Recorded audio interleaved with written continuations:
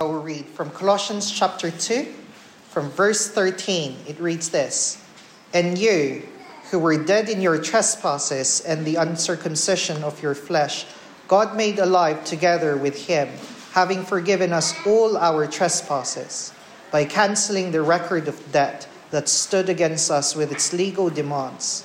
This he set aside, nailing it to the cross. He disarmed the rulers and authorities and put them to open shame by triumphing over them in him." If you could keep your Bibles open, I'm going to pray. Let's pray now. Almighty God, who brings life into being, only you can open blind eyes and our deaf ears and cause us to have new life. And we pray you do that this evening. Amen. You've been, obviously, as I have, with bated breath, hanging over the news headlines to see whether Sue Gray has finished her report and whether we finally get to find out what actually happened in 10 Downing Street over Christmas. Obviously, I can see a few blank faces, so I'm not assuming that everyone is all that bothered about it. But we do know, don't we, that what will follow from that is not just the report, but the report will trigger some legal proceedings that come from that. The two go together, don't they? So she will say what happened, and then the police will have to do something in terms of legal proceedings in response to what has happened. So the two go together. And whether you're a Hawkeye political news reader or not, this actually does give us quite a good framework for looking at this verse from the Bible today. So in a moment, I'm going to ask you to look down with me at verse 14. But what we see in verse 14 is exactly this kind of thing. So we see a record and we see a verdict. It's a different one. It's a very different one, but it's still there. So if you look down with me at verse 14, it says, cancelling the record of debt, so there's the record, that stood against us with its legal demands. So it's the same thing, isn't it? That there's a record of what's gone on. And there's actually some kind of proceedings that need to happen as a result of that. Something needs to be done about it. And in our regard, that's not a great thing for us, not great news for us. So in that verse, if you look, keep that open and have that thought in mind. And we're just going to be thinking about this first point for a moment, that sin, which is that Bible word, isn't it? But it's going against God, doing the wrong thing, and doing what he expressly tells us not to do, and not living for him, actually has a debt. It's there in that verse, isn't it? The record of debt that stood against us. So our first point then, sin has a debt that must be paid. Don't know if you've ever had that debt that's just sort of lingering in the background and you're like, I know I've got to pay it off, but it's just, I've never got around to doing it. Well, we might be keen to see what the Sue Gray report finds, but my guess is, if that report was about us, we wouldn't be so keen. And I'm not just talking about COVID regulations here, though. I'll put my hands up and say I've flouted a few of those, which I shouldn't have done. This record is actually how we have lived in relation to God and his holy law. And I'm sure none of us here would want that report published. It's not the kind of thing that would have pride and place in my wall, framed up there. This is my record of debt for sin. No, it'd be stuffed down the back of the sofa, wouldn't it? A lot of stuff is stuffed down the back of my sofa. I've got kids that literally, when we cleaned it out, it's like, what? You could run a toy shop from the back of our sofa. But just like the overdue bill, it's not good, is it? The worst thing you can do is pretend it's not there. That is probably the number one advice that they give you when you're in debt, is don't ignore it. It's the worst thing you can do. And God's holy law is like that. It demands that the debt for breaking his law is paid. Someone's got to pay it. What's the amount? Or to put it another way, what's it going to cost for us disobeying God? Well, Romans 6:23 is clear. It says the wages of sin is death. It's a high price. We're going to see the second half of that verse in a little while. And you'll be pleased to hear it doesn't just finish there. But that's why at the start of our reading, if you look down with me at verse 13, Paul can collapse the expression to say that, and you, I'll put up on the screen, were dead in your trespasses. Same word, sins. So he can collapse it to describe the people he's talking to. It's challenging language, isn't it? You're dead in your sins. I'm on good advice that Nina's best film when she was younger was Princess Bride. Has anyone seen that film? Yeah. Okay, I'll give 2 points to the person who can tell me who this is, because it doesn't look like him at all. Come on, anyone? Miracle Max, yes, but which actor? Billy Crystal. No? Yeah, it doesn't look like him at all, does it?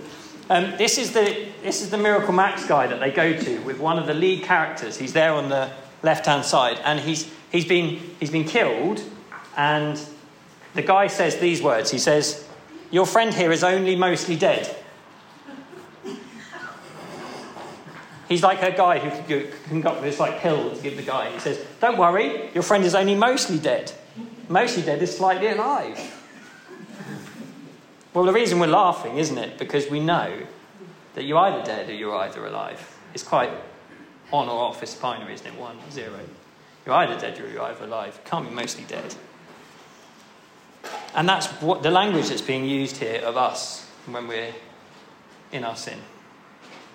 It's a really good description because actually it speaks of our utter inability to improve our state. Dead people don't do much. They don't do anything.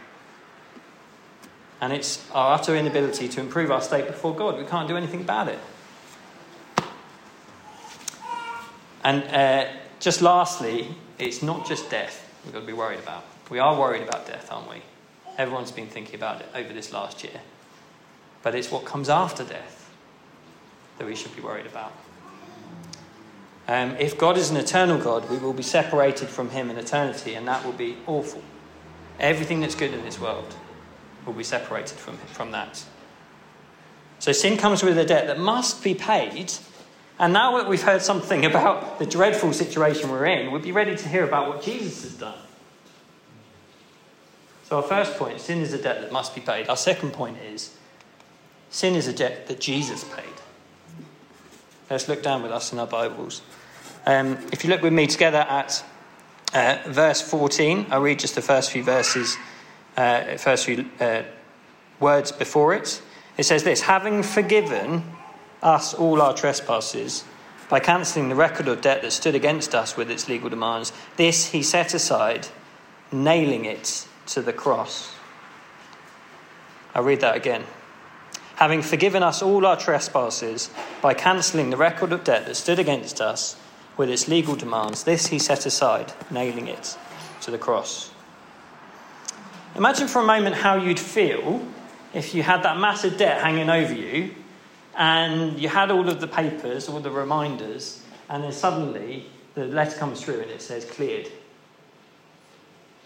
All of that debit or that credit, that debt is cleared. Imagine how you'd feel. Well, you open up a letter and see those words in bold, and actually that's what it's talking about here. It says cancelled, obliterated, it's gone, no longer exists. The slate has been wiped clean. You'd be overjoyed, wouldn't you? You might ask a few questions. You might be like, how could this be possible? You might even ask, is this fair? I mean, if the report on Downing Street tells us anything, it's that we have a keen sense of justice. We don't want people to just sweep things under the carpet and to get away with things. Is that what's going on here? Is it just a cancelled debt that just gets forgotten about? Is that a cover-up? Well, no, because the debt is paid in full. Jesus has paid the debt for sin. Sin has a debt that Jesus paid. Jesus died. He died precisely because he was paying the debt for us, dying in our place. And if Jesus were just a man, well, that would be a terrible injustice, wouldn't it? A horrible mix-up. They've got the wrong man. But he wasn't just a man. If you look down with me at verse 9, just before the passage we just read, it says, for in him, Jesus, the whole fullness of deity dwells bodily. Jesus is fully God in the flesh. And so being both the judge of all and the one whom sin was ultimately against, Jesus has the right to decide what happens with the penalty for it, doesn't he? He has the right to decide that. I was thinking about this. We've got no real reference for it. I've seen in the news that there's people who go and forgive their son's killers, for example, and you see them standing before the perpetrators and saying, I forgive you, in the court of law. But at no point I've seen someone say, and I'll serve time for you. We see half of it, don't we? We see the forgiveness and we think, wow, that's beautiful. How can they possibly do that? But at no point do they step in and they say, I'll be put in prison for you. I'll serve your debt. I'll pay your price. But that's exactly what Jesus did. He steps in to those who had aggrieved him and he says, I will pay the penalty for you. That's absolute grace, isn't it? That's astounding forgiveness. Baffling mercy. I don't challenge you, I don't think you've seen anything like it. The last thing then, and this is where we're getting to with our service today. I'll put it up on the screen. Made alive together with him. And we're looking at verse 13 in this one. So if you want to, we'll read the first part of that verse again. And you who are dead in your trespasses and the uncircumcision of your flesh, God made alive together with him. And if the second half of that verse in Romans, is that the free gift of God is eternal life in Christ Jesus our Lord. What does it take to take a lifeless crucified body and make it alive? Any suggestions? It takes nothing but the power of the one who brought life into being. The power of God. And so what would it take for spiritually lifeless people like us, people who are dead in our sins, to be raised to life? To know God, to see and to savour and to speak of him. Nothing less than the one who brings life into being. Quite simply, unless God brings things back to life, it ain't going to happen. And yet that is exactly what he did with Jesus. He raised Jesus from the dead. People saw it, they could prove it, they writ about it, they died for it, for that truth. And yet, that is exactly the way that Christians are raised to life, to know God. That's what it says, isn't it? And you who are dead in your sins, God made alive together with him. So as Jesus was raised from the dead, Christians have been raised to faith, to believe the good news of that. And the very final thing I thought we could do, just before we finish, is to see what this new life with Jesus holds. Because if you want to see what it looks like, well, let's have a look, shall we? Well, we've heard a bit of it from Nina already. It will help us to see what Nina enjoys about knowing Jesus, and it will help us to see what it would look like if we were to be given this new life too. So have a look down with me. 3 things are up on the screen actually. Forgiven, in chapter 2, free, and the last thing is changed in chapter 3. I'm just going to do an overview here because we're halfway through the letter and we're going to be looking at these things in a bit more detail in a couple of weeks' time. But forgiven. As I said, the joy of knowing sin's forgiven. Knowing that you don't have that debt hanging over you. Jesus has paid it all. Can you imagine what that would be like? And secondly, wonderfully free. I won't spend as much time on this as it's what we're looking at next week and what we looked at last week. But the new life you have in Christ, Nina, is to be marked by freedom. That is, you don't need to return back to the fetters of religious activity and duty or even bonds of social approval. You just don't need that anymore. What Jesus says about you is wonderfully true. You're free.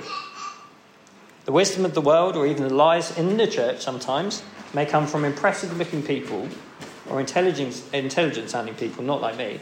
But simply put, you don't need what they're claiming to offer because you've got Jesus' words and you have already everything you need in him. If you let his words ring in your ears and continue to ring in your ears, be sure not to let the words of others drown them out. You're free. Free to serve him. Free to have him as your Lord. to listen to him and to learn from him. But wonderfully changed as well. Your new life in Christ is wonderfully changed. And that's the theme of chapter 3. If you look down with me on the words, the first sentence in chapter 3, it says, "If then you have been raised with Christ, seek the things that are above where Christ is. Set your minds on things that are above, not on things on the earth." In verse 5, "Put to death, therefore, what is earthly, sexual immorality, impurity, passion, evil desire, covetousness, and all of these things." On verse 12, "Put on then as God's chosen ones, compassionate hearts, kindness, humility, meekness, patience, bearing with one another. And if one has a complaint against you, forgiving each other, as the Lord has forgiven you, so you also must forgive." So the new life you have in Christ is wonderfully changed. It's going to look different. And maybe you've already seen that about Nina. Maybe you've been looking and watching and seeing, you can't seem to put your finger on it, actually. It doesn't seem to be the behaviour you'd expect from someone trying to earn their place in heaven. Holding on to it, trying to grab hold of it themselves. It seems to be the response of someone who knows they've been forgiven. And the most noticeable of these changes, as we see in this chapter, is how she treats other people when they wrong her. And one of the things that's been really remarkable to see is how Nina's approached the relationship with her dad, which was just not really there before. The desire to want to go to him and to have some kind of relationship going forward, however hard that was going to be. And forgiveness is one of the things that will mark this new life. It's the result of it. Those who have been forgiven will want to extend that to other people. So what should we do with this tonight? What are you going to do in response to this? Well, can I suggest a few things? If you're hearing this for the first time, don't do what I would have done with those debts and shove it down the back of the sofa. Because if it's worth thinking about, think about it. Deal with it. Look at what Jesus' offer is. Look at what Jesus has done for you. And I know that this flares up my pride because I want to be the one to pay the way. But this is a debt I really can't afford to pay. And I don't think you can either. So maybe that's a suggestion for what you could do, is just to respond to the offer that Jesus gives. He has paid the way for you. Receive it with open arms. Maybe, as I've been describing it, these truths are things that you know and you'd say that you hold, and yet there's no real sign of enjoying the joy of forgiveness in your life. You don't really feel it. And actually you're pretty unforgiving to other people and you find it hard to forgive. Well, it might be that you've yet to receive this new life for yourself. You know about it, but you've yet to respond to it yourself. If what you have heard this evening has challenged you, don't assume it's other people who need to hear it and respond to it. You need it. You need Jesus too. And maybe you're a believer and you're someone who has responded to Jesus as Lord. This is the letter for you. Therefore, as you have received Christ Jesus as Lord, so walk in him, rooted and built up in him and established in the faith, just as you were taught, abounding in thanksgiving. To be rooted, to be built up, established in Jesus means to have him lead and teach you and reprove you through his word, to keep listening to him. That's the wonderful joy of being a Christian, is to be able to keep listening to Jesus and to have his words as the authority in our lives. So can I encourage you to continue to do that? And that's what we do together as a church. We get together, we spend time in God's word, and we hear what Jesus is saying to us through his word. Let me pray for us now. Let's pray.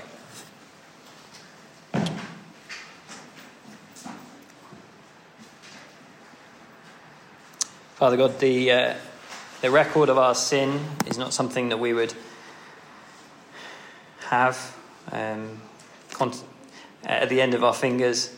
We wouldn't have track of, and yet we know that there is a record, that there is lots of things that we have said, thought, done, not done, and we've been living in a life that's independent of you and not giving you the glory that you deserve. But thank you so much that Jesus has paid that ultimate price, that he laid down his life for sins, for sinners like us. Please would you humble us, help us to receive that from you as a free gift, and not to proudly think that we can pay our way. We pray for Nina today. We thank you so much for what you've been showing her of your love for her. And we pray that she would continue to delight in the truth that she is forgiven. She's got a wonderfully new life that is free and is changing and changed. We thank you for that. And we praise you for all of these things in Jesus' name. Amen.